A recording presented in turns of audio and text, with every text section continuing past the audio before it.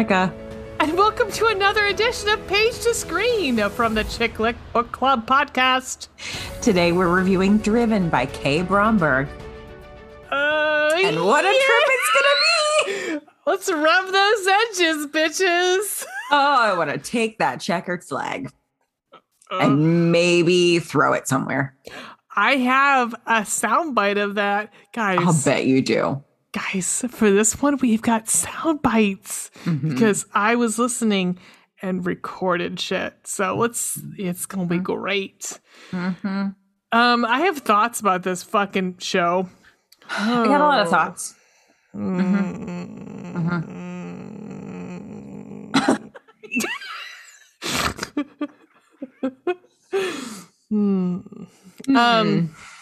So Tosca. Let's up the top, off the hood.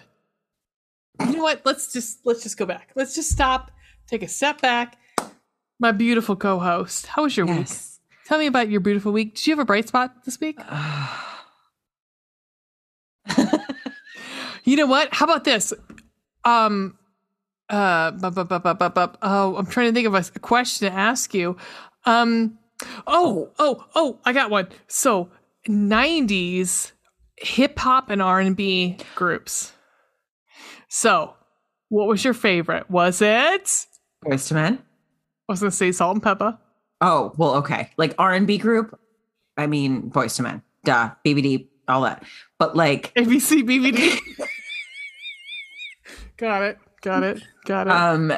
I wanted to tell you though, earlier I saw on Facebook there was a clip from Family Matters.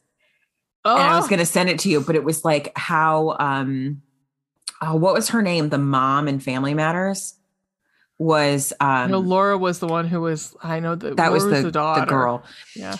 The mom was being like harassed at work. So, well, you say that. So the mom, her work was for Perfect Strangers. She worked at the newspaper that cousin Larry worked at in fucking Perfect Strangers. And it all comes full circle. Yes.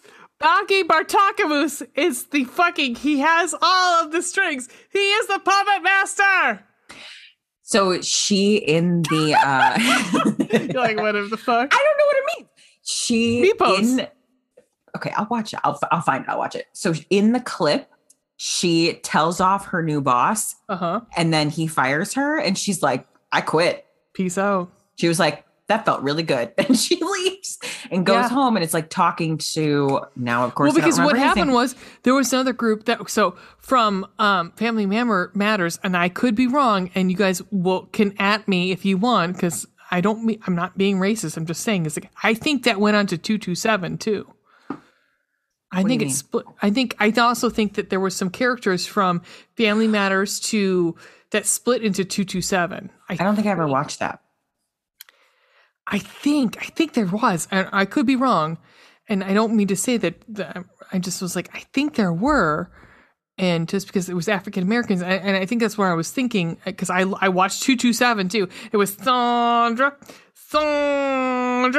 I never watched it. What? I'm sorry, I didn't. I've never even heard of it.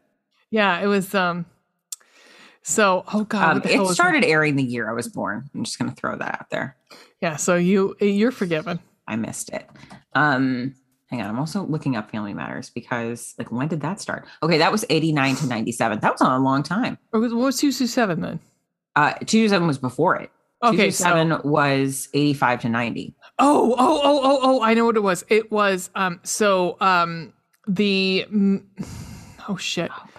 There was a connection between that and the Jeffersons.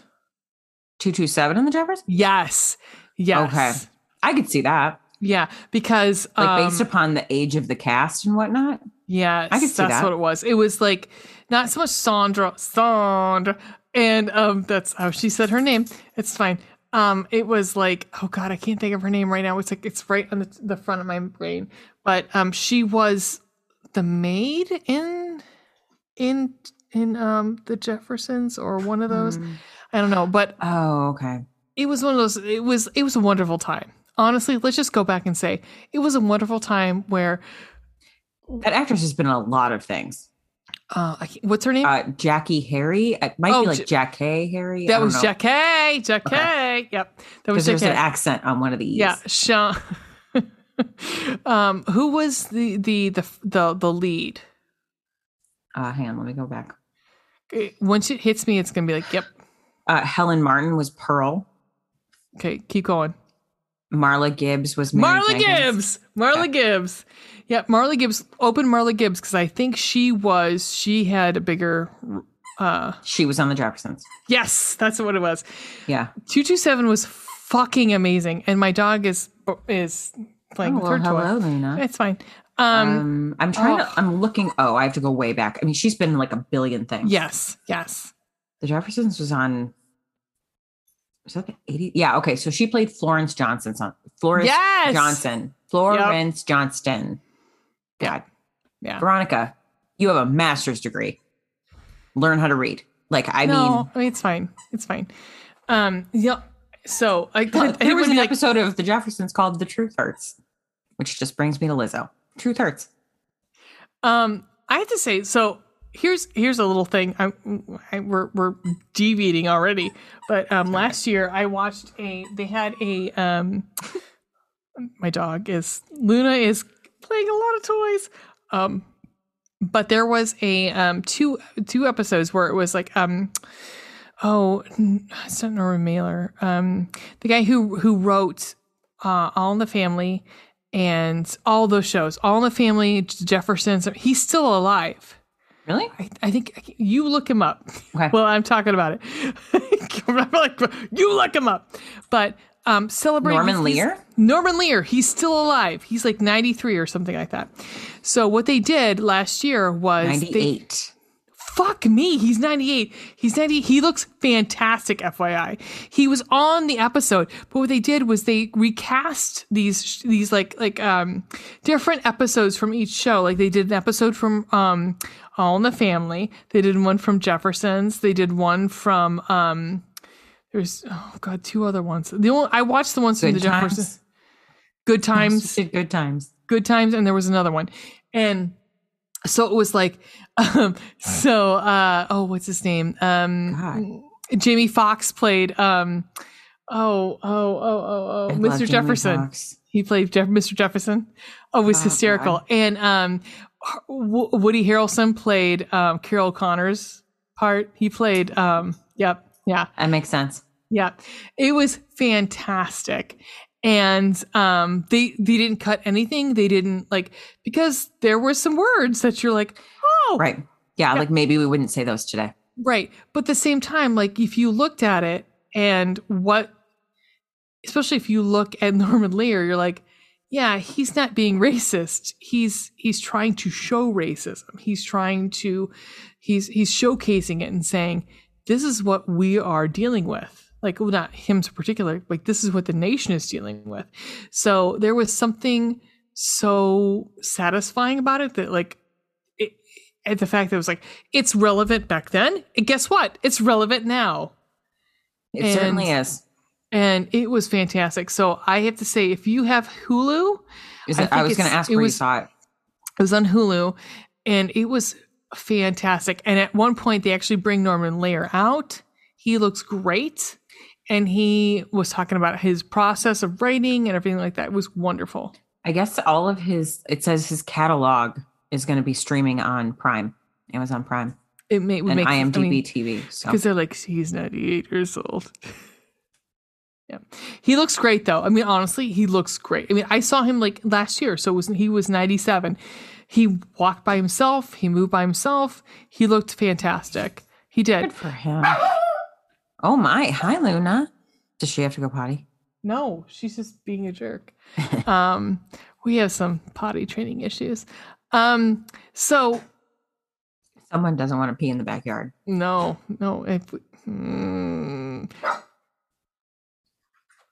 One day when she comes downstairs, I'm just going to break into the PBS Luna the Moon song. Yes, please do that. I wonder if we'll get sued for that. Probably not. You know what? I was actually thinking about this week and I was like, we need to have some sound bites. And I think as long as we keep it under 30 seconds, I think we're good. Is it 30? I think it's 30. Long. Okay. I think it's 30. We'll talk about it offline. Yeah, we can talk about that later. So that's my bright spot.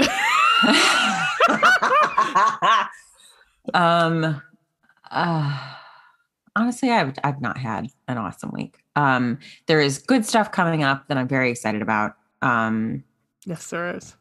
Yeah. So I'm just preemptive. I'm excited about next weekend. I'm going to see you literally every fucking day over the weekend.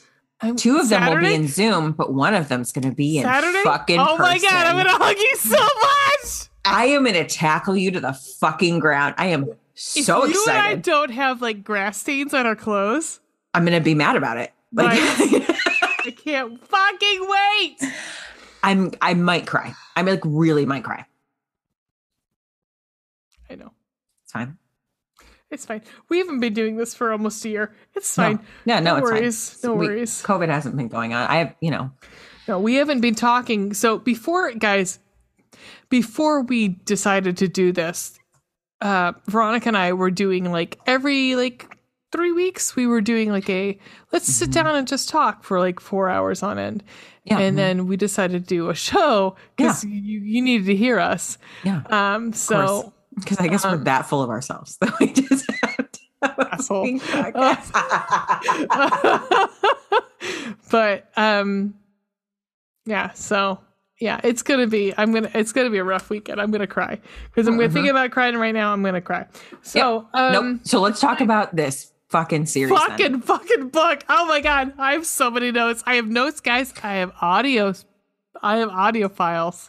I literally have 4 written pages of notes. 4. Single spaced? Yeah, kind of.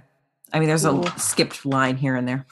All right, so how do you want to handle this, bitch? Oh, we want to do chapter by chapter, right? Yeah, let's go episode by episode so that we can kind of like have some structure there. I'm looking to see. Okay, that's not first episode. I was looking at my video files. All right, so Amazon, that's what it was, right? No. Okay. So yeah, it was the Amazon website. 1 through 7 is chapter 1 through 7. So okay, go ahead. Do that first. Okay. In the first part of 6 of the adaptation of Kay Bromberg's Driven, Riley Thomas, who's our heroine, runs a nonprofit that helps orphan boys feel welcome in the world. Colton Donovan wants Riley more than anything he's ever wanted, so he makes her an offer she can't refuse. He makes her an offer. Wow, and offer she can't refuse. Yeah, no one proofread that. No one did. I'm so glad we did. So editors are important, everyone. You know that now. So let's add a couple of things to that. So the big thing is that Riley. P.S. Spoilers abound. We're just not even going to bother. Oh, okay? I mean, fuck this. I mean, this came out in 2018. If you haven't fucking seen it at this point, fuck you. I'm sorry. And guess what? I didn't care for it, so fucking fuck you. The reason we're doing it now is because the second series comes out on the 22nd, and this is airing on the 20th. I think that's how that works out. Yeah. So, let's add some more things here. So, Riley is trying to, I don't know if she's trying to close up or whatever. She's trying to like get out of there's like a charity auction, and she just wants to get her shit and leave. And she's trying to get her shit and leave, and she gets locked into this like backstage bullshit. So she starts having a panic attack. She's claustrophobic, which we'll talk more about later. Right. Before she gets to the closet, however, she runs into some guy who's got his tongue down some girl's throat. Mm-hmm. And she's like, I mean, it's pretty much like short of penetration. Here we are. Mm-hmm. And so she is freaking out, and all of a sudden the door opens, and she kind of lands on whoever opens the door for her. And she's kind of, I want to say like thrown. Her brain's kind of not with it. Yeah. And he immediately starts, his first line is literally fuck it. Oh, that's true. Yeah. Mm-hmm. He's like literally is fuck it. And he just starts making out with her. And she's like, okay, well then just a hot guy. Like, and then he starts sticking his hands. He's going to try to go up her panties. And she's at some point after many groping, she's like, no, I'm good.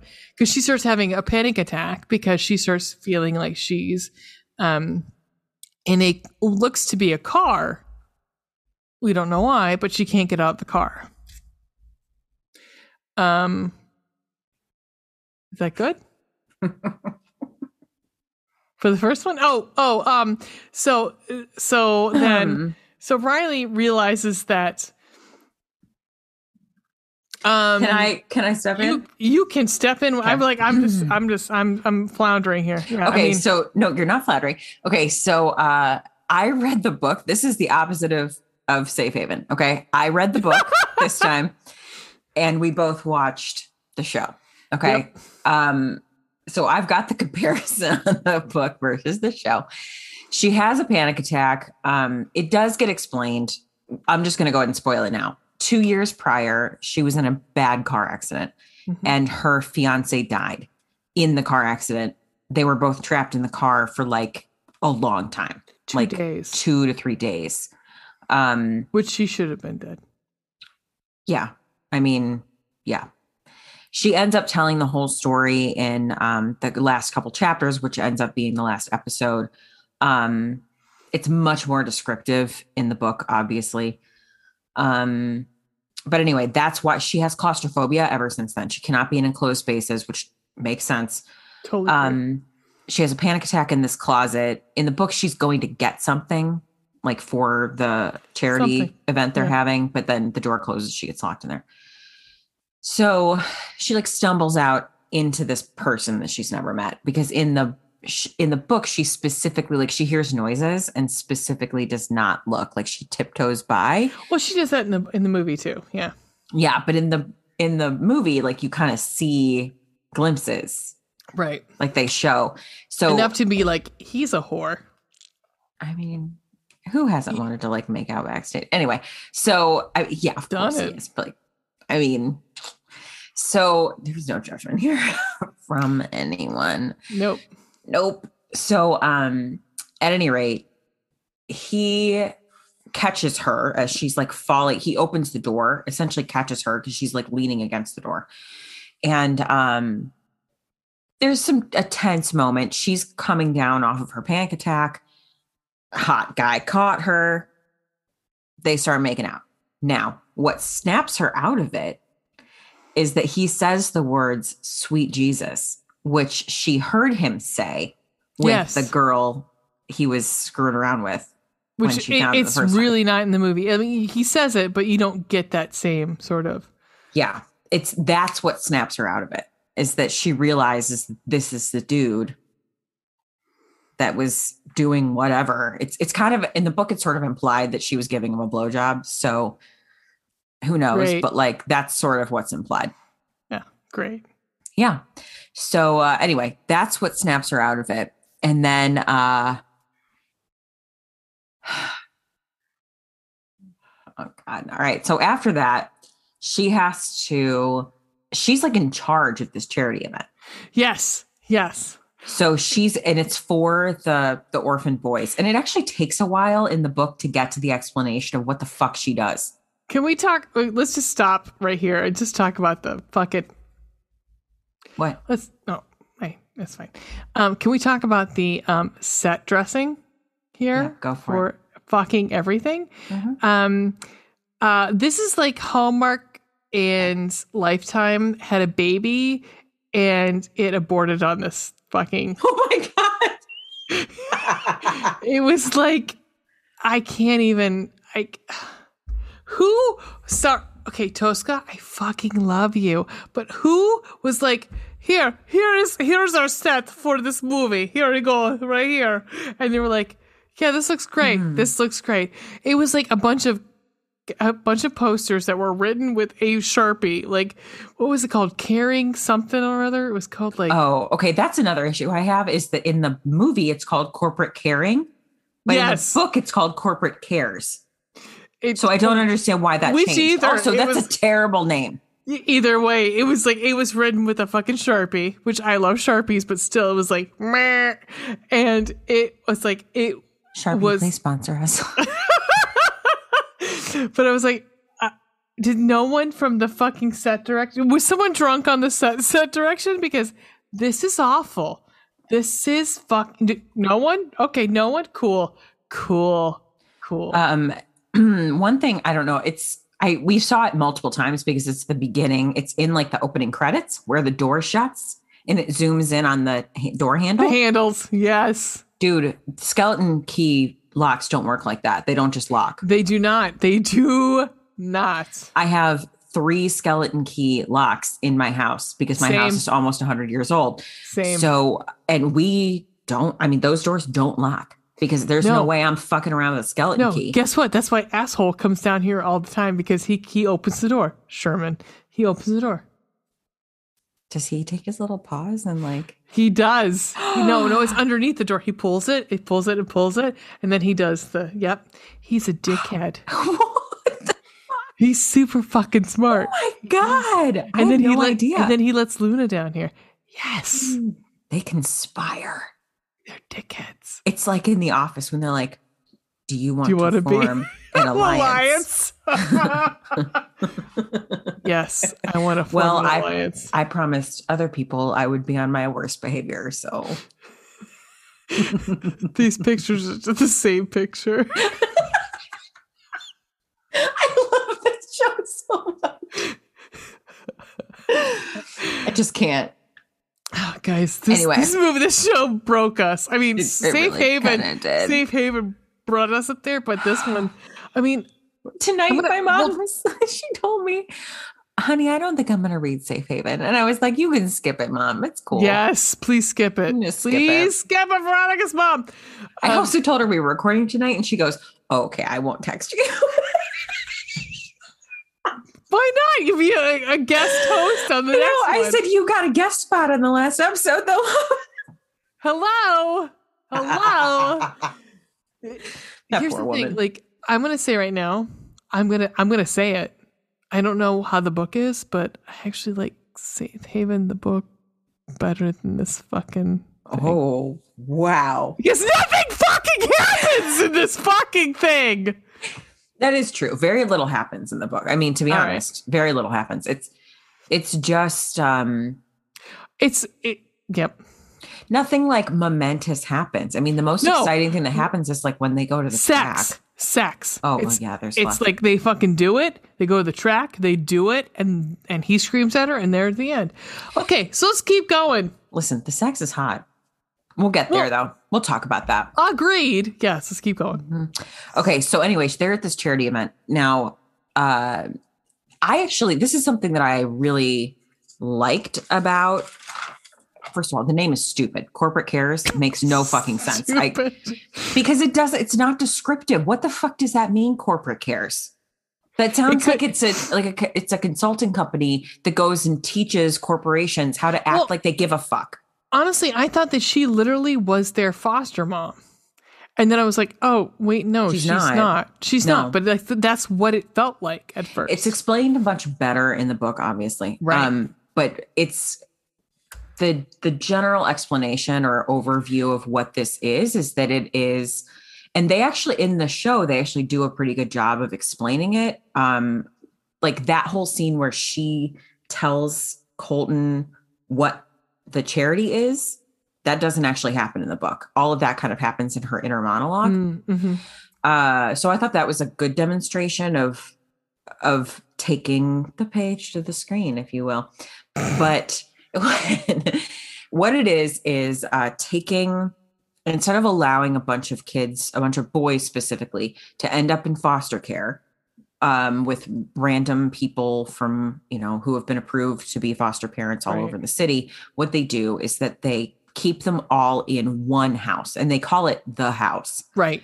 So like 6 or 7, I'm not sure how many. I didn't count, but a few. It was like 7 or 8 kids. Yeah. Okay. So like a bunch, and it's boys only. Still boys. So a bunch of these boys live in this house, and they have constant care from adults. Right. So how this works, they don't really explain this in the movie, I don't think, but in the book, they explain that each person who works for corporate cares / corporate caring, depending on which one you're talking about here, has to take a 24-hour shift at the house, which is why she's at the house. Right. So they always have 2 adults in the house at every single moment of the day. Which is the usual. Yeah. It's it's wonderful. I actually really love this idea. I kind of wish that they would do this in real life. Well, they do. Do they? Yes. Yeah. I love it so much. Like, it's such a good idea to keep in the show. She explains that way the boys form their own families. Yeah. They form friendships with the other kids. They become brothers. They have relationships with the people that work at corporate cares. And she loves those boys. Oh, yeah. I see. You see that. You definitely see that. She looks at them like they're her kids. Right. Well, that's why it was through me. I was like, okay, are these her foster kids? And all of a sudden she was like, I'm off in like so many minutes. I'm like, wait, what the fuck? Yeah. Yeah. So they're raising money for that. I'm kind of unclear as to like what exactly they're raising money for, but they want to build a new building. So they're, even in the book, it's not very well described. So they want to build this new facility or whatever, whether it's like I assume it's another house. I don't know. Yeah, probably. So that's what the fundraiser's for. He is there. In the book, it's explained that he is there in the place of his mother, who was supposed to be like, I think she just got sick and couldn't go. So he went in her place. It's clearly a cause that is important to their family. Right. Well, because and we can get more into that. Colton was adopted at age 8. We can get more into all of that later. Okay. Because I'm going to spoil the fuck out of the beginning of the second book because I think it's important. I really do think it's important. Do I have any? I do have. Do I have any recordings from this part here? Hold on. I do, because their first date is before the nightclub, correct? Oh, okay. So this is kind of important then. I mean, it is important. So he wants to take her out on a date, or like. Correct. He said he makes her a bet that she will agree to a date with him by the end of the night. Yep. And she's like, right. Yeah. They eventually agree on a wager of like 20 grand to the charity. Right. And she's like, I look forward to lightening your pockets in the end of this night. Well, then one of their contestants, like a date auction situation that she didn't even want to do in the first place. She was actually really pissed that they were doing it. They did a date auction. One of their contestants was not able to attend. Like, she got sick or something. And she actually suspects that was sort of purposeful. Right. Anyway, she ends up having to fill in, and she's pissed about it. And at the end, when she's going to brag to Colton, like, you owe me 20 grand. He is like, actually, it was 25. And you find out it was kind of sexy. Yeah. He bought her. Yeah. So she has to go on a date with him. So he did win the bet, and he still paid 25 grand. I think it's actually the second episode is where they go on the date. The first. Yeah, I think the second episode is the date. I will hold off. Hold off on that. Okay. For now. So for now. So let's go to the second. So chapter 8 through 12. In the second part of 6 of the adaptation of Jesus Christ of Kay Bromberg's Driven, Riley agrees to the date she owes Colton, what we just said. The next night at the Merit-sponsored nightclub event, Riley and Colton's chemistry makes the rest of the world disappear, but Colton's reaction to their connection is not what Riley expects. So, okay. So Riley and Colton have a date. It is. Do you want to talk about what leads to the date? Why she agrees to it? Go for it. So there's one boy in particular named Xander who, in the book, they explain why he is silent. This poor child is fucking traumatized. I think he watched his mother get murdered. He looks like a child of the corn in the movie, though. Come on. He looks a little creepy. He does. He looks like he might slit your throat. He's a child. We should be nice. Yeah, he might slit your throat in the middle of the night. It's fine. It's fine. It's fine. It's fine. It's fine. I kind of wonder that about most men, though. Children. So you never know. Okay. Okay. Granted. I'll allow it. So he's literally mute. He doesn't communicate with anyone. He like clings to this I forget what it is. It's some sort of stuffed animal. He just is really, he's not connecting with anyone in the house. He isn't talking to anyone. He's been there for weeks, if not months, and he hasn't spoken a single word to a single person. Barely communicates, does not participate. He's being homeschooled because they felt that it would just be better for him since he was having such a hard time socially. Another thing, they're all in therapy. All the boys get to go to therapy and they have access to healthcare and stuff like that. Yeah. So, of course, and I knew it. Colton shows up at the house to basically harass Riley and try and convince her to go on this date. So my first note about Colton is he's a fucking creep. A little bit. He's like a borderline stalker. I don't like this guy. Creep. That's Yeah. Yep.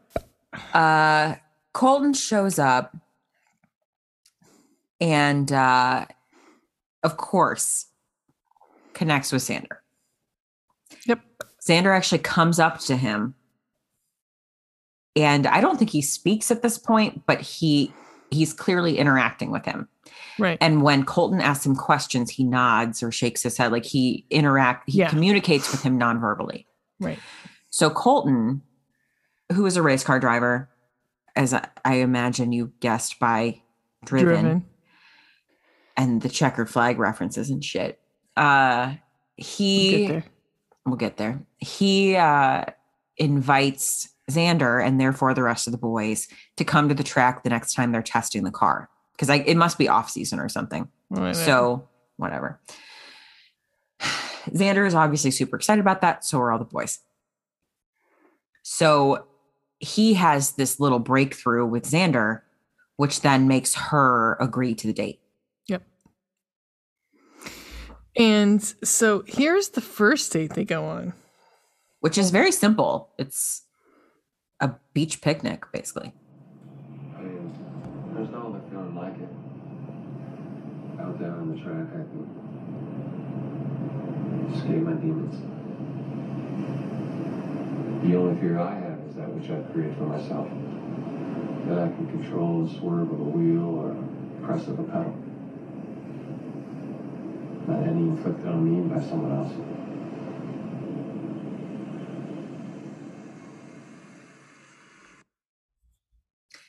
First of all, you're really pretty.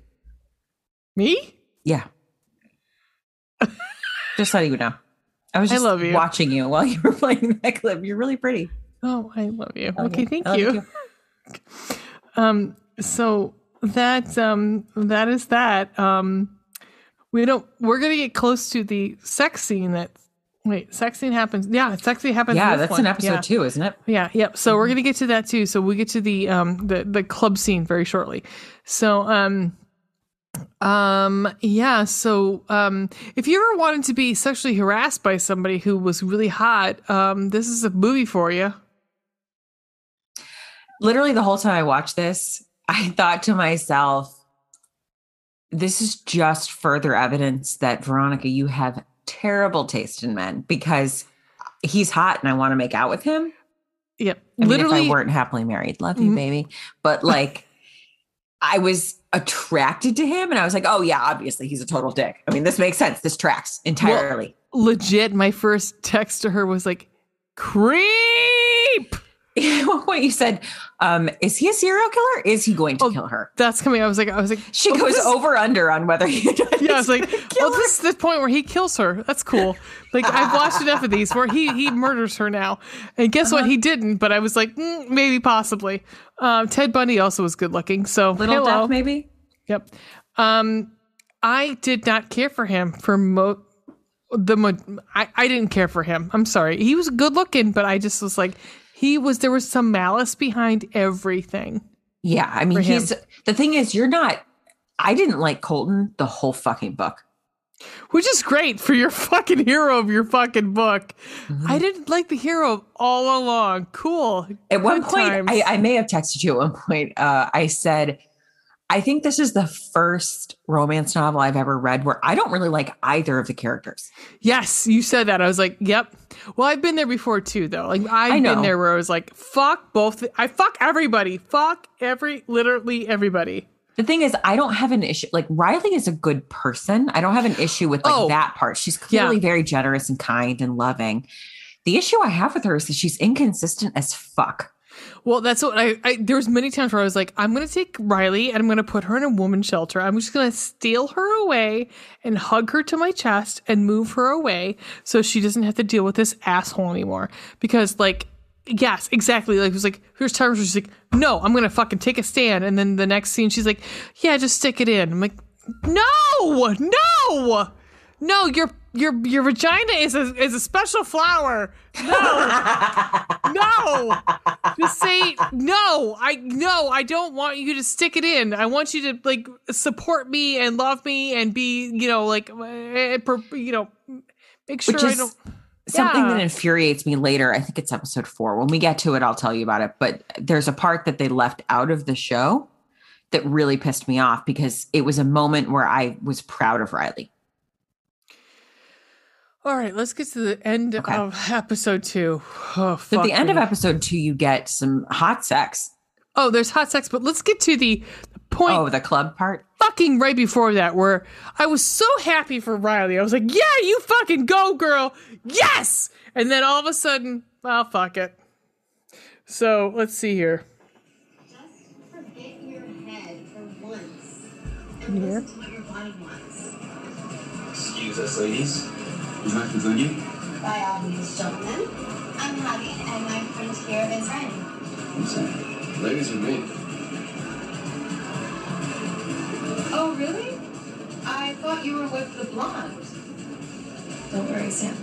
I'm not with them. Don't push me, Riley. I don't like sharing. You belong with me.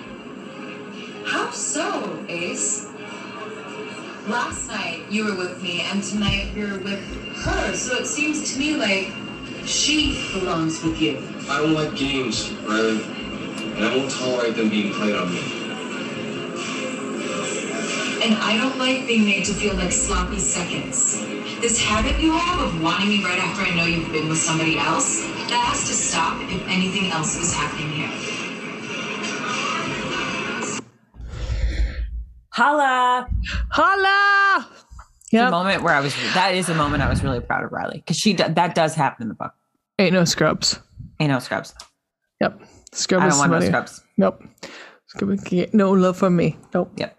A scrub is a guy who can't get no love from me. Hanging out the passenger side of his left hand side. Oh shit! Add me. So Lisa Left Eye Lopez. Oh god, why did you burn that person's house down? Did she die? I think she died. She died because she also burnt down her husband's house. Yeah. So let's go back to why this asshole is a big fucking asshole. So the hell's her name? Riley. Hattie. Okay. Riley and what's her girlfriend's name? Hattie is her girlfriend / roommate. Yeah. Well, I couldn't tell because I was like, I don't know who this person is. It's a friend of hers from college. And they still live together. They live together in a house. They rent. I assume they rent it.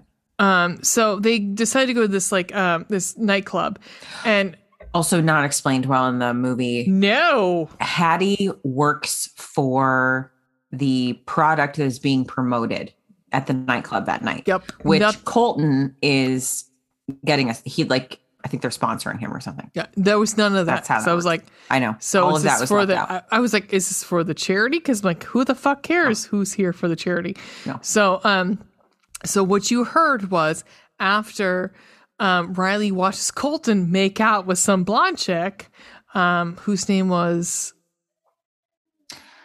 that Tawny or was that someone else? It was somebody else who she said in the. Oh right, I forget her name. She's inconsequential. It doesn't matter. Yeah, well, and she is. And she's like, Well, then don't they? There's a fight happening. God damn it. So anyhow, so there's a fight. Not that with my cats. There's a fight with Colton and Riley where she's like, you know what? I don't fucking care. You know, I am my own woman. He's like, no, you're mine. And it was very much You like belong with territorial. me. Yeah, you belong with me. It's very territorial. And then like she decides, sure, I'm just gonna go talk with him in the hallway. Okay, you know what's gonna happen? He's gonna have his tongue down your throat. Guess what? He has his tongue down your throat. So then, FYI, he has his own hotel room and this Yeah. There's a hotel attached to this nightclub. And so they, which is the ugliest fucking hotel room I've ever. Really is. Yeah. Okay, we've talked about the set dressing. Let's just talk about it a little bit more because holy fucking shit! Did anybody watch anything? Did anybody see anything besides like Buffy the Vampire Slayer 2020 and above? No, 2011 and above. Did anybody watch anything on television since then? Because holy shit! Oh my god, the set dressing is goddamn awful. Have you ever seen a hotel room with red sheets? No, because you know what? I've never been in a fucking hotel that rented by the hour. No, I haven't. I feel like even then they would use white sheets because you could bleach them and not ruin them. Good call. Good fucking call. Yeah. I think that's why most hotels use white sheets, is so they can bleach them. Probably. It was disgusting. And I was like, I mean. The set dressing, not the sex. Well, yeah. I mean, fuck me, the sex. Jesus Christ. This is 1,000% the most explicit thing on Passionflix. It is 100%. Like having watched all of it, yes. I texted you and I was like, boobs with like him sucking on a nipple, and also heavy implication that he is going down on her. Yep. And I mean, his head is hidden by her thigh. Oh, it's yep. And there was thrusting. Oh, 100% thrusting. And you knew when climax happened. For him. Not so much for her. She comes in the book though. I mean, yeah, he's a man whore. He's good at this shit, you know? Yeah, but still, like for the movie, she should. Because I mean, I'm gonna tell you right now, the second time. Third time. Wait, no, second time when they're up against the window in his house. Mm-hmm. I was like, did someone come? Because I couldn't tell. Yeah. We'll get there. At the hotel in the book, they actually have sex twice. That's important because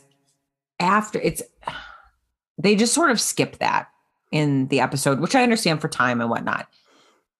But at the end, he just like gets up and leaves the bed. And she is having flashbacks of her fiance and is kind of having her own panic attack while he's having his own panic attack across the room. Great. So that's when she's kind of realizing like this was not a good idea. She's used to someone who loved her, cuddling with her afterward and being sweet and kind. And he like gets up, and at one point later, we'll get to this. Actually, this wasn't in. I'm not sure this part was actually in the show, so maybe we'll talk about it more. But later, way later, she brings up like, you got out of that bed like I had burned you. Yes. Yeah. And they talk about that later, so we can come back to that. But he gets up, no, like, gentle aftercare. None of that's going on. That's just not Colton either. Like, he's not going to lay there and cuddle with you all night. He's going to get out of bed and leave. And she knows that. What kills me with her is like she fucking knows that. She knows that. All right, so where are we? Which is where that ends. That episode ends with her in the bed realizing that she's made a mistake. Oh, here we go. Well, I mean, that's what this is. So, there you go.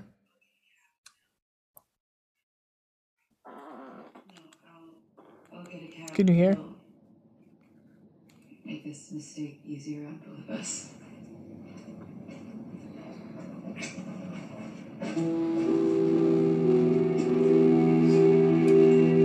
Don't worry, Colton. Across the finish line, you took the checkered flag.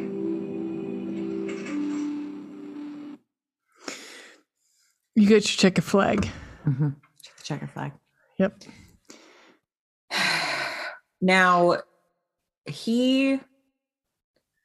so in the book, she goes home and he actually calls the roommate.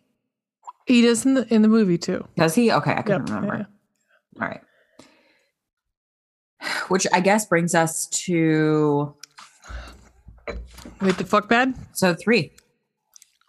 No, right. We're not there yet. All right, so... Wait. Okay, well, you get the explanation in episode 4. No, chapter... Yeah.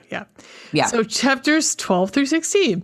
In the third part of 6, Colton's reaction to his connection with Riley forces her to retreat as the nightmare of her previous trauma return.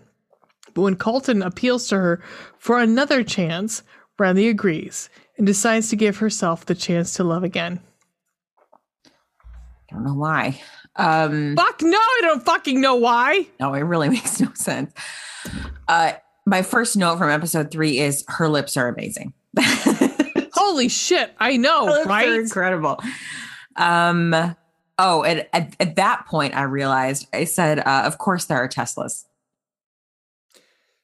Because I had forgotten, like in the book, he has an Aston Martin and a Range Rover. Right. So at first I was like, he has an Aston Martin. Like, I was just like, that's not accurate. But then by episode 3, I was like, oh, duh, Tosca. Okay. Yeah. He has a Tesla. At this point also, I wrote, it's really the audio that I have a problem with. Oh, do you want to hear some audio? Okay. Is this when they go to the fair? Right before. Okay.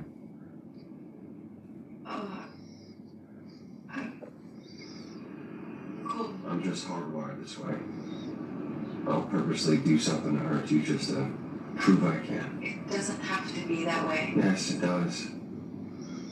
It's just easier on everyone in the long run. I respect you and your need for commitment, but I'm not capable of giving anyone that. You're on the track right now. He sucks. He does. Now, the thing is, he really isn't capable of giving that to anyone. That's true. He's not. I thought I had something from the fair. I guess I don't.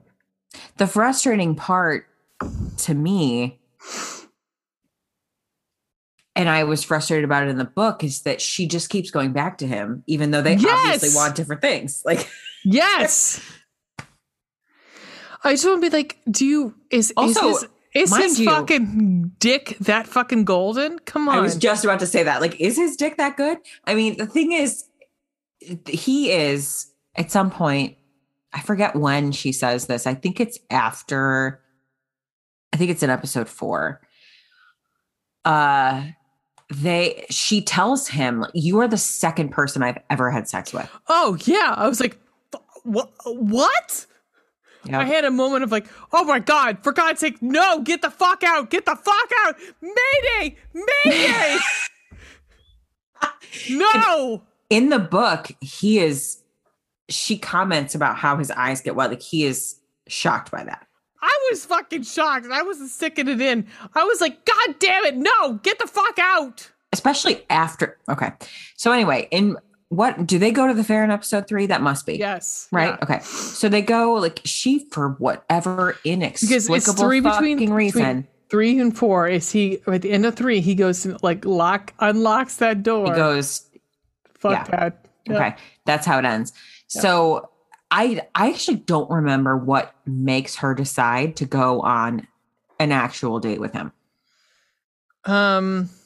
Just pressure. So she agrees to go on an actual date with him. He comes and he picks her up. They go to like the fair, basically. It's like a carnival. I'm thinking while you're talking about that, yeah. I cannot remember for the life of me what it's fucking explicable. There's no reason. Like every time we turn around, like she acts like he has a magnet in his crotch that she needs, like, it sucks her in. I'm like, no. She's very drawn to him for whatever reason. Like, he says he's very drawn to her. No. He's got naughty dick. No. So they go to the fair or whatever, and yep. The sound is terrible. And then the sound is terrible with the whole fucking thing. It's pretty bad. It's pretty bad. The fair is bad though. The fair is the fair is really bad. And then it doesn't sound natural. And I didn't know if I was being really nitpicky because I have an audio background. And so for me, listening to that, I'm like, this is obviously overdubbed. And I know this because you do not sound like you are outside. Right. And that drove me batshit crazy. Throughout the entire series, that drove me batshit crazy. Mm-hmm.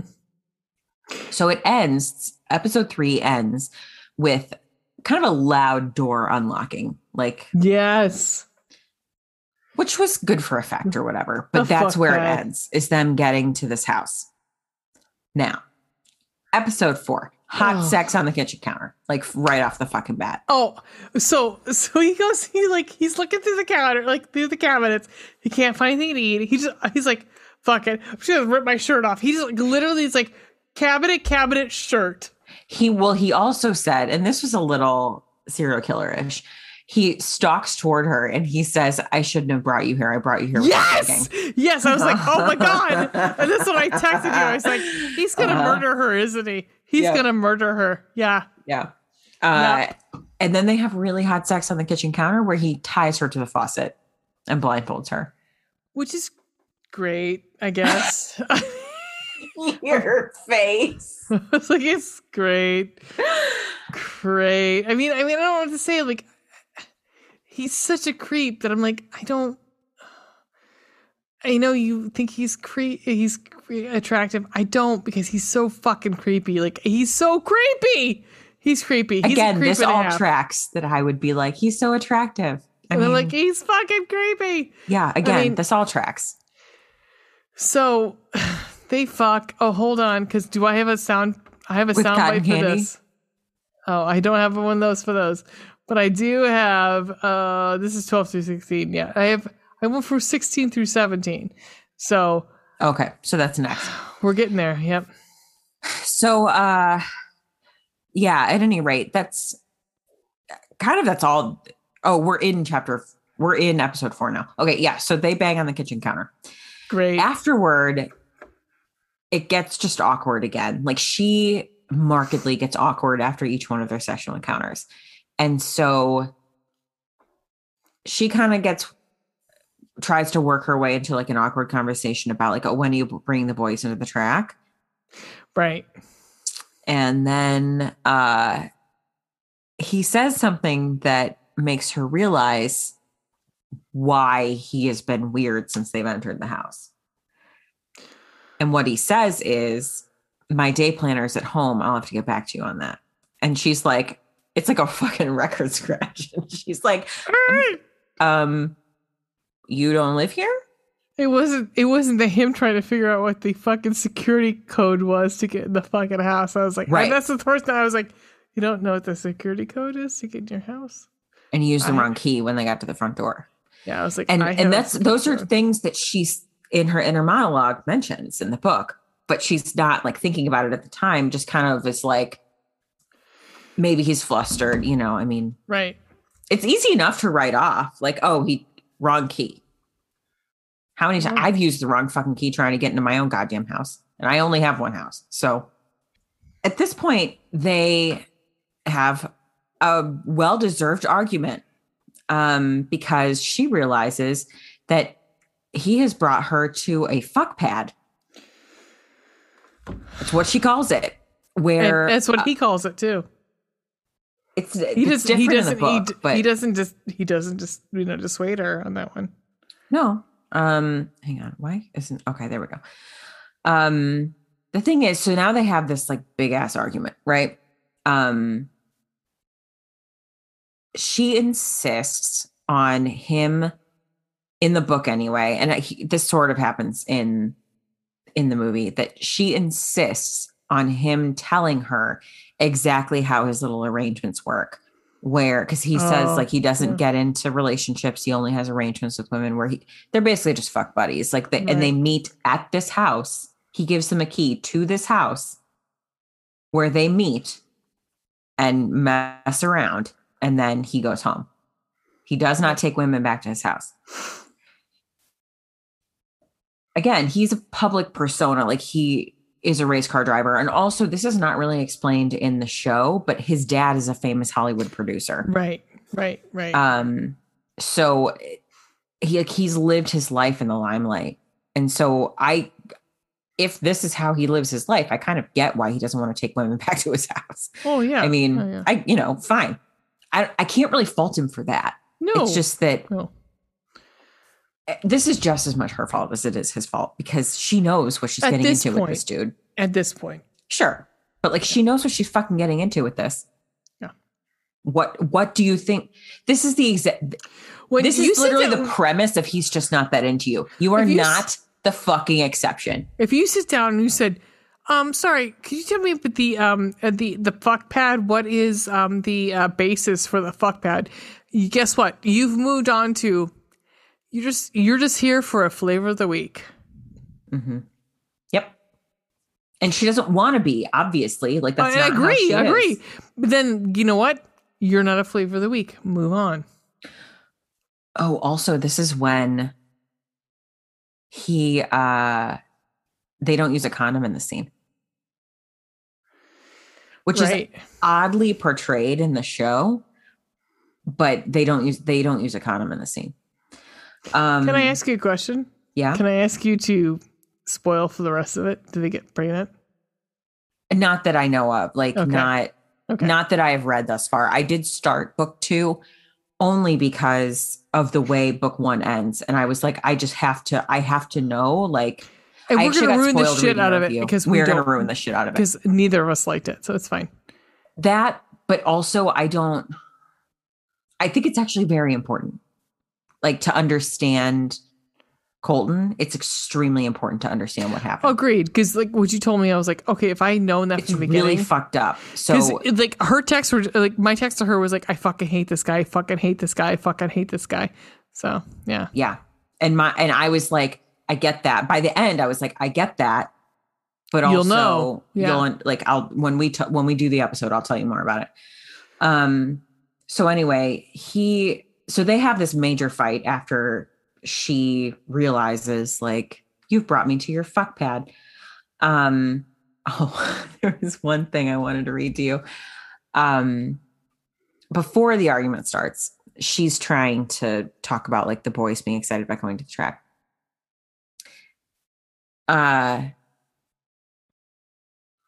He says, like, am I really that scary of a guy, Riley? And I knew you'd be like, yes, you look like a fucking serial killer. She says, in her mind, she says, shit, I have to work harder at not wearing my emotions on my sleeve. She says to him, I'm not nervous. My over-emphatic answer is a dead giveaway that I'm lying. And he says to her, which was not in the show, oh, Riley, it's not exactly polite to lie when some of me is still in you.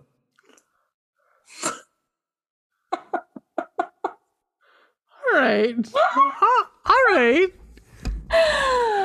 Point taken. Point taken. Okay.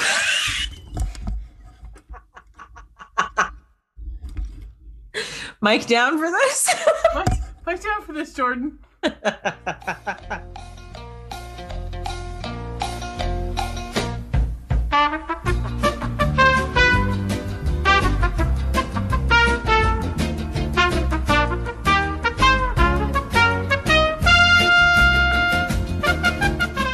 So where are we? Fuck. What did we talk about last? I was looking for a quote. Oh, go for it.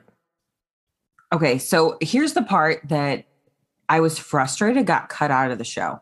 Okay. Because I think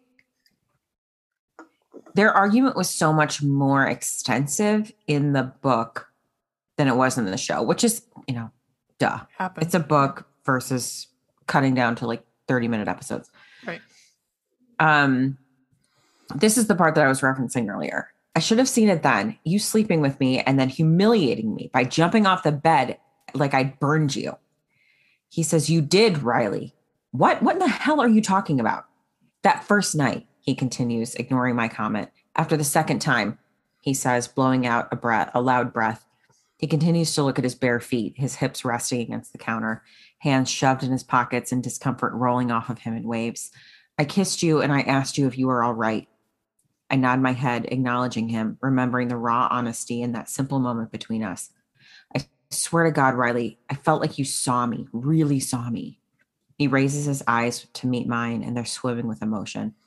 And you were just sitting there with your dark hair falling all around you and that white sheet pulled around your waist. He shakes his head before continuing. Your lips were swollen and your eyes were so wide and trusting, and I realized in that second that it meant more to me. His voice is hoarse with emotion. That you meant more to me, Riley, than anything I can remember ever. You scared the shit out of me, Riley. You burned me. He runs his hand through his hair, his eyes darkening. And then I realized, as I do right now, that in the end, I'm going to break you apart. So he is, I mean, like, honestly, like that to me is, it's worth 100% like all we've read up till then. Because like there's that moment where you don't get that in the movie. You don't get that. Like, you don't understand. Like, he is a broken individual. Yeah, he really is. I mean, and that's my biggest frustration with the show versus the book, is that they really neglect, I think, this major part of like, you gotta of set him it up. trying to show her, like, I do care about you. You are different to me than all these other women. And I don't know what to do with that. I don't know how to handle this situation.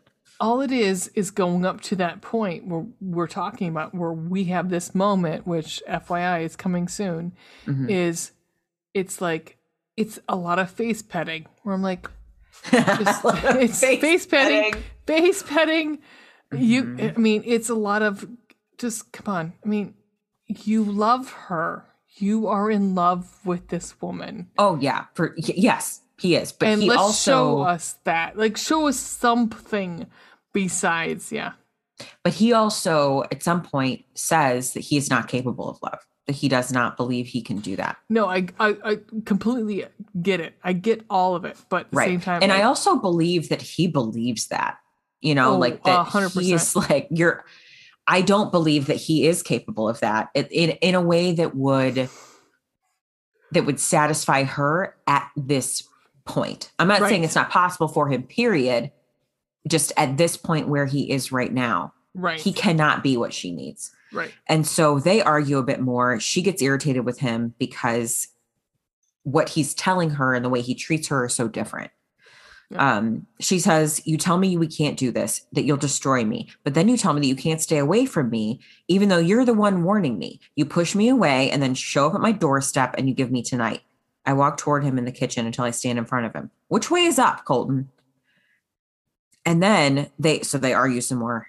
And it basically, they're just like, okay, well, this is clearly not going to work out. Like, you should just take me home. This isn't going to work. You can't give me what I need. So then it gets sad because then she clearly cares about him. He clearly cares about her. And this is clearly not going to work out for them. So this is 18 through 22? I'm still in that chapter. Oh, this Jesus is still Christ. The fight. This is the fight is extensive. Fuck pad. We've gone to fuck pad. We're still in the fuck pad right now. Okay. So he says, please, Riley, stay the night, which is important because that comes up later in the last episode. I hear the desperation in his voice, and I know that that he really means it, but I know that he's asking for the wrong reasons. He's asking to ease the hurt he knows he's causing me, not because he wants to make this more than the arrangement he desires. She says, we both know that's not how the story goes. A tear slides down my cheek. I'm sorry I can't be what you want me to be. Please take me home, Colton. And in that moment, I was so fucking proud of her because I was like, you are actually standing up for yourself and telling him, just take me home. This is clearly not going to work out. I'm sad about it, but we're just moving on. Right. And that's not really shown as much, I think, in the movie. No. And then that takes us to episode 5. Oh, for God's sakes. Okay, so episode 5 is chapters 18 through 22. Yep. In part 5 of 6, Riley takes the boys to the racetrack to watch Colton test the car. Aiden gets in trouble at school. Colton asks Riley to try it his way and give him one more night with her. Great. Thanks. Thank you. Thank you. So, gist of that episode, they take the boys to the track. The boys are super excited. Xander says his first goddamn word to Colton. And I think it's like N-word, like just one singular it's word. Hello. Yeah. It's hello. Yeah, he says hi, which is a big deal. I mean, the kid has not spoken in weeks, if not months. So it is a big deal. The children of the corn needs to be reaped. Oh, poor Xander. So he looks like a children of the corn. It's fine. So I'm the worst person ever. You're not the worst person, but he's a child. So let's be nice. And he watched his mother get murdered. His haircut is the worst. Yeah, I mean, it's not that he didn't choose that haircut. Somebody on fucking set chose that haircut. That's true. Yeah. So they do the race thing. What's her face? Tawny. God, she's fucking such a cunt. Yes. I was terrible. Like, she's the fucking C word. Fucking frigid cunt. That's what I said back to you. You were like, wow, Tawny's a bitch. I was like, yeah, no, I said, can we throw Tawny in front of a fucking car? That's what I said. I don't fucking care. She's awful. Don't care. She's awful. Honestly, she's kind of not even worth talking about, but she taunts Riley. And Tawny taunts. She does. Something that bothered me though about this was that I didn't feel like Riley as a character would have taunted her back. Riley, so in the book, in the show, I felt it was wishy-washy. I felt Riley was really wishy-washy. I was like, there was times where I was like, Riley. I feel like I was like, in my heart of hearts going like, no. I mean, I texted you enough where I was like, I want to take Riley. I want to take her away and put her someplace. It's someplace safe. Like, there were enough where I was like, you know what? You do you, baby. You do you. She's very, that's one of the things that bothered me about the book was that I just felt like she was very inconsistent as a character. Oh, 100%. Like, I didn't think that she would have taunted Tawny back. It's just, it bothered me. And it was, of course, worse in the book. You know, like she was more taunting and more like reactive to Tawny than she was in the show. Oh, fucking Tawny can suck a dick. Tawny's terrible. I mean, so Tawny works for Colton and they dated in college or something. Which made me laugh because I think I texted you. I was like, so he dated somebody in college, but he won't date anybody now. Yes. Cool. Yeah. Which I think pisses her off because she's like, well, yes. Yeah. So again, fucking, he's the worst. Yeah, he's really not great. He's really not great. Worst. Fucking awful. This is also when Aiden gets into a fight. So Aiden goes to school. Aiden's one of the boys. Oh, yeah. He goes to school and like the day after or a couple days after the racetrack thing. And he's excited about that experience and wants to tell people at school about it. The kids don't believe him and they taunt him. And so they end up in a fight. She has to go get Aiden from school. The principal's kind of a dick about it. Like, it's not the first time. This isn't really explained in the show, but it's not the first time this has happened where she feels like the principal is showing bias against Aiden because he's in foster care. So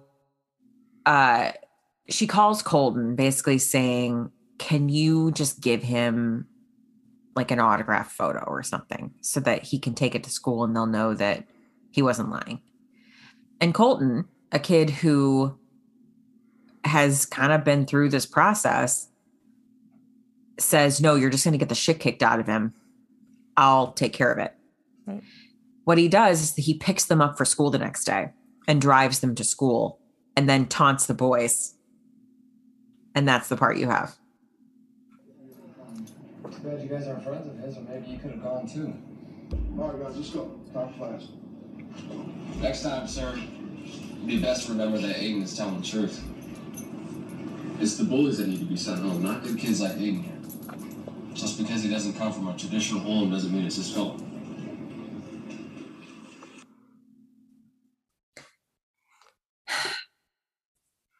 After that, the principal kind of tucks tail and runs back into the school. Yeah.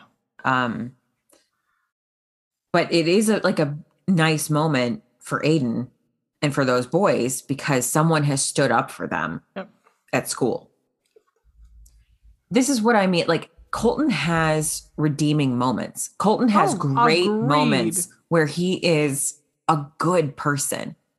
It's just that there is this fundamental part of him that he will not venture into that makes the relationship side of him unreachable. Right.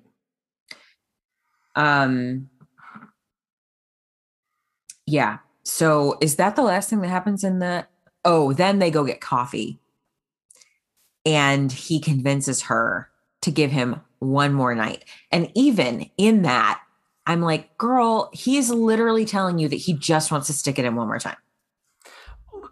Legit, all of my notes were like, don't do it, don't do it, don't do it, don't do it, don't do it. I also said fucking hell the music on the track. Because it was so bad. There was like a couple songs I tried to Shazam and they were like, nope. No. Okay. I assume that's a budgetary issue and fine.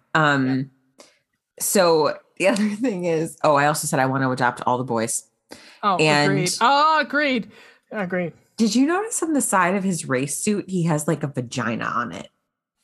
Wait, it's what? Like, I mean, it's not an actual vagina, but it's like... Please send me a picture. Red, like just the shape of the red. No, just send me a picture. Please. Let me see if I can find one.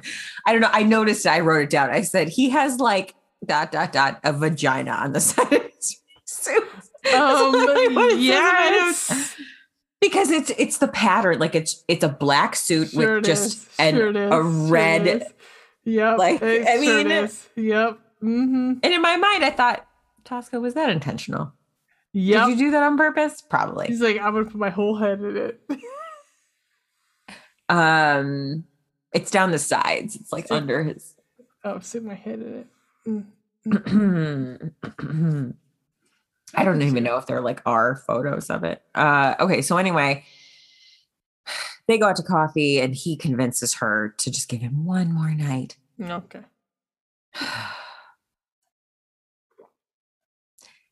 She gives into that shit because, again, inconsistent. This is, though, where they have an important discussion. When they're having coffee, she says, you're really good with the boys. And he says that he doesn't want kids. Which is fine. I mean, honestly. Which is fine. Yeah, I mean, like. It's fine. For their conversation, this is fine. Fine. Yeah. Then he says something like, it somehow gets switched back on her, like, don't you want kids or something? And she, something that I think is said in this part. I think he says, like, I don't want kids or something. And she says that condescending bullshit to him where, like, you might change your mind someday. That fucking pissed me off. But at any rate, she ends up telling him that because of her accident and the trauma that she sustained in the accident, they said that it would be unlikely, the doctors told her it would be unlikely that she would ever actually conceive. And it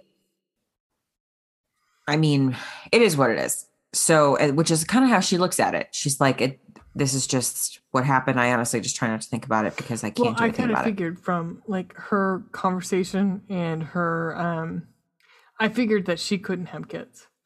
I figured that. Yeah. I mean, probably not. Like, but that's the thing though, is that she says, like, they said it would be difficult. it would be like being on the pill for life. So we don't know that there won't be some accidental pregnancy somewhere. I'm actually kind of anticipating that, like by book 3 or 4. You know what? It's fantastic. It's cool because Mm-hmm. you know that's how it works. It's magic. It's fucking magic. Mm-hmm. Mm-hmm. It's fucking magic. Are you putting your mic down? Mic down, Ray.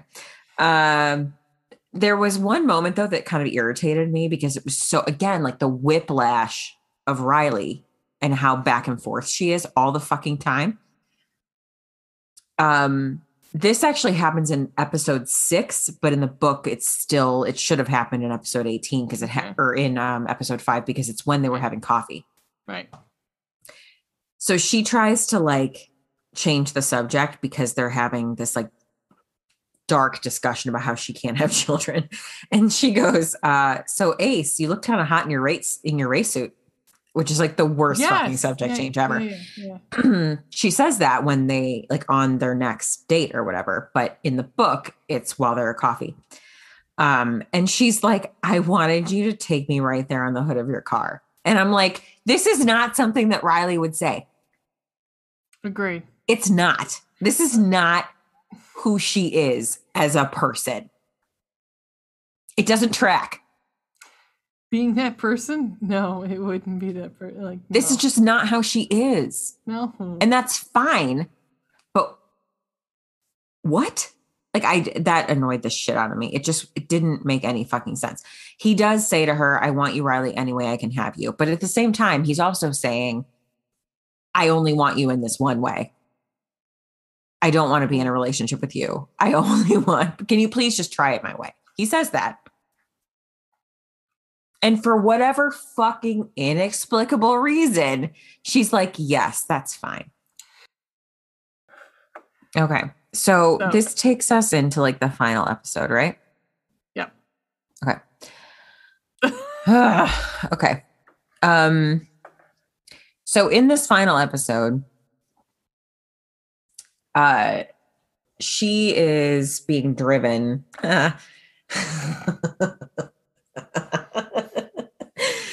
somewhere. You find out that it's his actual house. This is where Colton lives on the beach in Malibu. It's very pretty. I think his house is kind of ugly, to be honest, but like, no, agreed. Is not very pretty or well decorated. However, it is on the beach, so there's that. Great. He has a dog apparently. Fine. I know. They take a walk on the beach. They take the dog. And then they come back and have dinner. Now, something that remember how like they come back and dinner like appears on the table? Yes. Okay. Well, he has a housekeeper, and that's like a thing in the book that like he makes a joke like I have my ways, and I think the housekeeper like shouts something. It was like creepy. It was creepy. Well, it's explained in the book, like it's not a creep. Yeah. Yes. Like it's not like that in the book. I don't think. Oh God, that one line, babe, it's old news. I hated that line. What did I made like a note here. I don't remember what it was. So anyway, they come back from the walk. They have dinner. There's like he must have some housekeeper who did all of that. And there's like a joke. I forget what it is, but there's some sort of joke where you hear the housekeeper like yell from inside the house and he laughs about it or something. At any rate, the whole thing does happen when she tells him what happens with her car accident and how her fiance died and all that kind of shit. Mm-hmm. I did make a note at one point that he says, no, please continue, Riley. I appreciate you sharing with me, letting me get to know and understand you better. And my note says in all caps, and yet you will not reciprocate. Of course. So then they have dinner. They bang after that. A couple times, I believe, and up against the fucking window in his bedroom. Yeah. Like floor to ceiling windows. From the ceiling to the wall. From the windows to the wall. I know. Yeah. So, Cheesecake motherfucker. mm-hmm. The thing is, that's kind of when shit really goes downhill. It does. So they bang a couple times, actually. Like, then they go and they hang out outside. He does bring her dessert. You know. No. The thing is, all right, so they go to sleep. The next morning, he wakes up. Well, she wakes up and is like hanging. She's just in bed thinking. He rolls away from her. And then shit goes the fuck down. Jesus Christ. Does it go to O-Town big time? Really big. And not a good kind of O-Town. So they already did that a few times. So I'm going to tell you, hang on. First, I want you to tell me, because you only watch the show. Do you want me to read what's on here? Oh, yeah. Go ahead and read the description or whatever. You never really did that. I know. It's fine. So this is 23 to 25 in the final part of Driven. Riley agrees to spend the night at Colton's Malibu home with unexpected consequences. That's about it. That's it. That's literally it. So part of what's a big deal about this is that he asks her to stay the night, and he means it. Like, he wants her to stay the night. And he even says to her, I've never asked someone to stay the night and actually meant it before. I totally get it. Yeah. So she does. She wakes up like early in the morning. Mm-hmm. He's still asleep. He rolls away from her. And then she wraps her arm around him, like big spoon, little spoon deal. Please tell me, as a person who only watched the show, your impressions of the rest of this. Like, tell me from your perspective what this felt like. So what this felt like was like so first they're like, so she's like, oh, I want to touch his chest. Cool. I want to touch his junk. I was like, cool. I mean, like, as myself, I was like, I don't think that's cool for somebody you don't really know. Like, I myself felt like it was like weirded out. Like you shouldn't touch somebody whose junk you don't know. But that was me. So then I was sent to the corner after that. I was told no. That's me. So he leaps out of bed. He does in the book, like in the show, he's like, fuck me. Like, he's like, somebody touched his junk, and he was like, nope. Yeah. Okay. All right. Spoilers abound, everyone. Yeah, I mean, spoilers for the second book. Yeah. Okay. Oh God. All right. Trigger warnings. Sexual assault, abuse of a minor. Yep. If none of those things are okay with you, if you don't want to know this, turn it off. Okay. All right. So she wraps her arm around him. In the book, I didn't really get the impression that she was trying to try anything. In the show. Nope. Okay. No. But she just wanted to cuddle him, and he wakes up and just flips out. Yep, that's exactly what happens. Yep. In the book, he's in an attempt to get away, reaches back, like self-defense. He's not trying to hurt her, but just like self-defense, reaches an arm back and like elbows her hard in the shoulder and leaps out of the bed. And then she sits up and she's watching him and realizing that if she didn't have the training that she had, she would not recognize this. But she has seen this nightmare with her boys multiple times. Right. So she knows that he has had a terrible nightmare that is based in fact from his past, experience from his past. He eventually kind of like comes out of a fog and sees her and says, like, give me a fucking minute, and runs into the bathroom and pukes. And so she's still in bed and she's listening to this. She hears him puking. He pukes a couple times. At some point, I think she gives him a couple minutes, like to himself, but then she can't help herself. She goes in to check on him. She's standing in the bathroom, and then he starts yelling at her and says, he tells her to get out. He says, I don't want you here.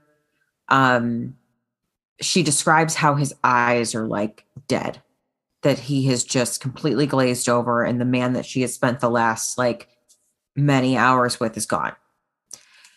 And he throws her purse at her and says, get the fuck out. I don't want you here. I don't need you here.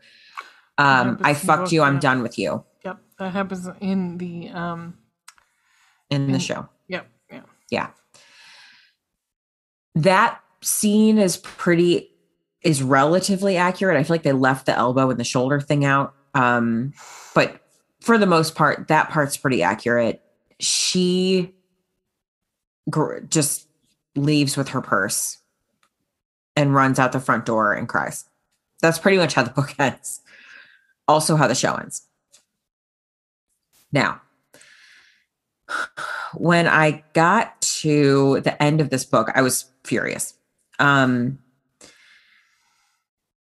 I was like, all right, well, I'll just like go ahead and see it, because of course there's like a preview for the next book, right?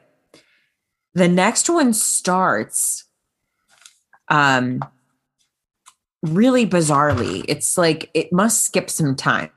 These are the notes that I had. Field opens a few days after he rolls up drunk to her house unannounced and says that they're going to Vegas. And I wrote in all caps, no. The last time you saw him, he told you he'd fucked you and was bored with you, and then he kicked you out of his house. And then I wrote in all caps, 4 fucking books, ? Like, this is what's going to happen for 4 fucking books. Now, that's not the beginning of the second book. That's not what happens. We're talking about Victorian. Yeah. That's not what happens at the beginning of the second book. I'm sure it's there further on. I'm going to tell you how the second book opens, because I think it's legitimately important to understand what the fuck has happened with Colton.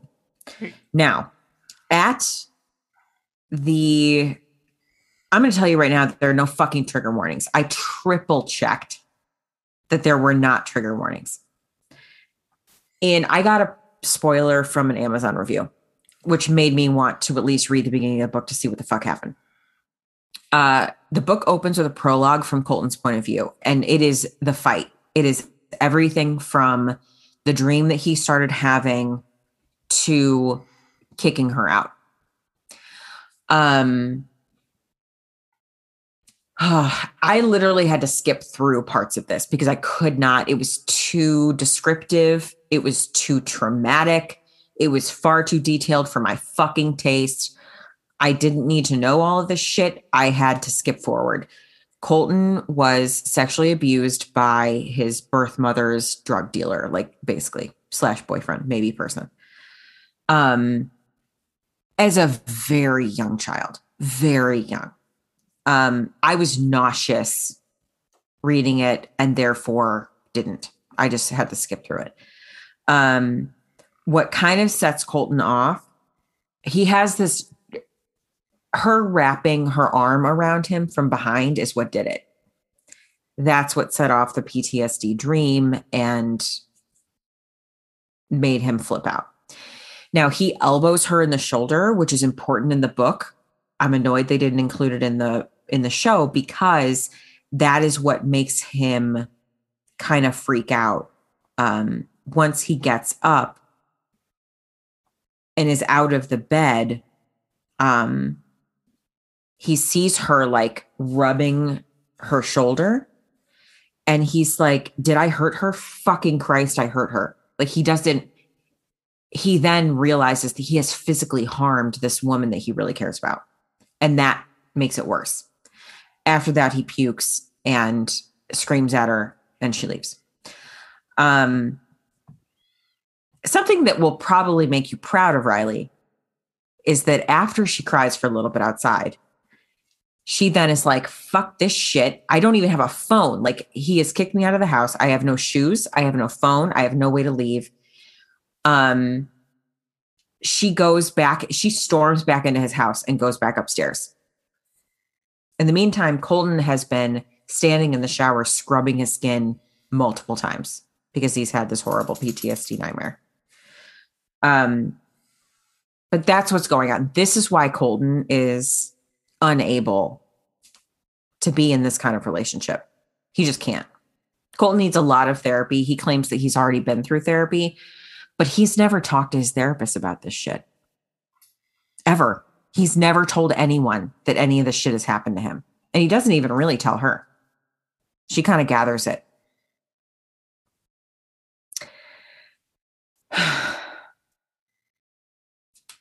Anyway, that's the beginning of Fueled. I do want to watch the next series. Only because, also they changed the actor. What the fuck is that shit? So I don't know if they changed the actor because they didn't like the actor or because of scheduling. I don't think that is it. So it's a different actor. They must have had to refilm scenes because in the trailer it shows part of this fight. Which obviously they wouldn't be able to show if they had not reshot everything, because otherwise that would be incredibly confusing. So I am interested. I probably will not read the entire second book. No, neither of us are gonna. No, but I will watch the second series because I am curious to see what happens. But still, there are 2 more books after this that I will not be. Nope. I will not be reading them because I just don't fucking care. Me neither. Nope. No. But anyway, guys, that is fucking Driven. Yep. That's it. I don't really know what else to say, except that I didn't like either of these characters. I will say I liked Colton more after I understood more about him. Because I got that he has trauma that needs to be dealt with. I empathized with him more after I understood. But at the same time, put a fucking trigger warning on your shit. I don't think. Oh no, I have nothing. No, I'm good. I have nothing in this last 30 minutes. No, I don't. No. Besides, like fucking trigger warnings and your so schmees. It's fine. Yeah. All right. It's a lackluster ending, but it is what it is. It's a lackluster ending of the book. So moving on. Fine. In the meantime, what's happening next is that what is happening next? So we have next week. So Page to Screen, this one airs on the what, honey? No, you go. Okay, so this airs on July 20th. Yep. The episode after that, we will have no. The next one is the interview with Emma. Emma Jackson is Sleepless in Sicily. That comes out on July 29th. Our episode will air on July 27th. Exactly.